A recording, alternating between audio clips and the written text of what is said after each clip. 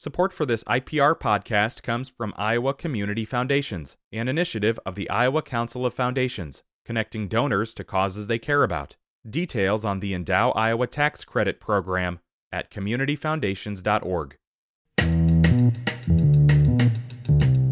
Today is Monday. It is the 3rd of July. This is Here First from IPR News. I'm Michael Leland. Just 3 of the dozen or so GOP presidential candidates are campaigning in Iowa over the 4th of July holiday, and it's been a quiet couple of weeks on the Iowa caucus campaign trail. That may be because of a looming fundraising deadline. A candidate has to show 40,000 individuals have donated to their campaign in order to qualify for the first televised debate in August.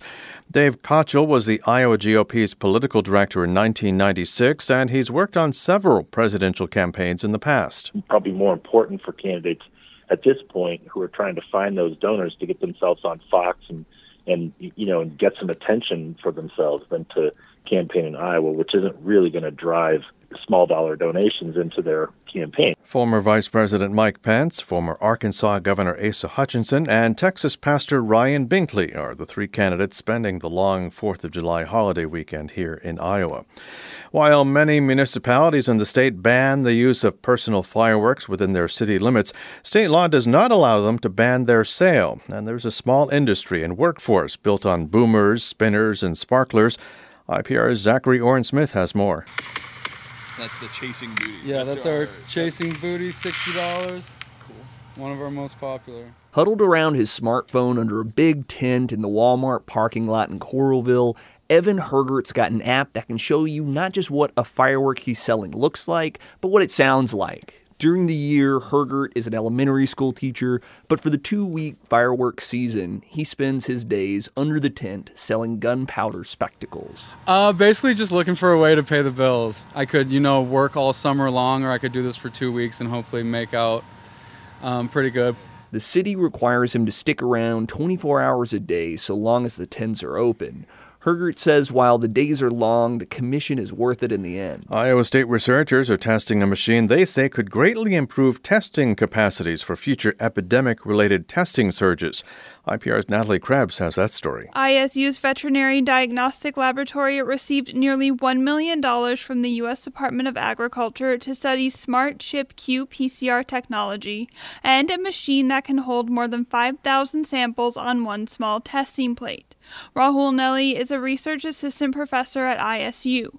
He says this technology could greatly increase the number of tests the lab could run for things like COVID-19. Before we were doing only 1,000 samples per day. Now you can do 9,000 samples per day. Now that's the volume we're talking about. Nelly says it's important to invest in this kind of improved technology now to prepare for future pathogen outbreaks that affect both animals and humans. It could be available to use in ISU's lab as early as 2025. There have been 36 tornadoes in Iowa so far this year. State climatologist Justin Glisson says it's a change from the severe weather drought in Iowa over the last 3 years. If you look at the climate trends, looks like Tornado Alley is shifting further south. We have a more active storm track in what we call Dixie Alley, where you have wider scale tornado outbreaks. Over the last 4 decades, Iowa's averaged 48 tornadoes a year. June has generally been the peak month for tornado activity, but it appears there was just one twister reported in the state last month. Glisson made his comments during a recent appearance on Iowa Press on Iowa PBS.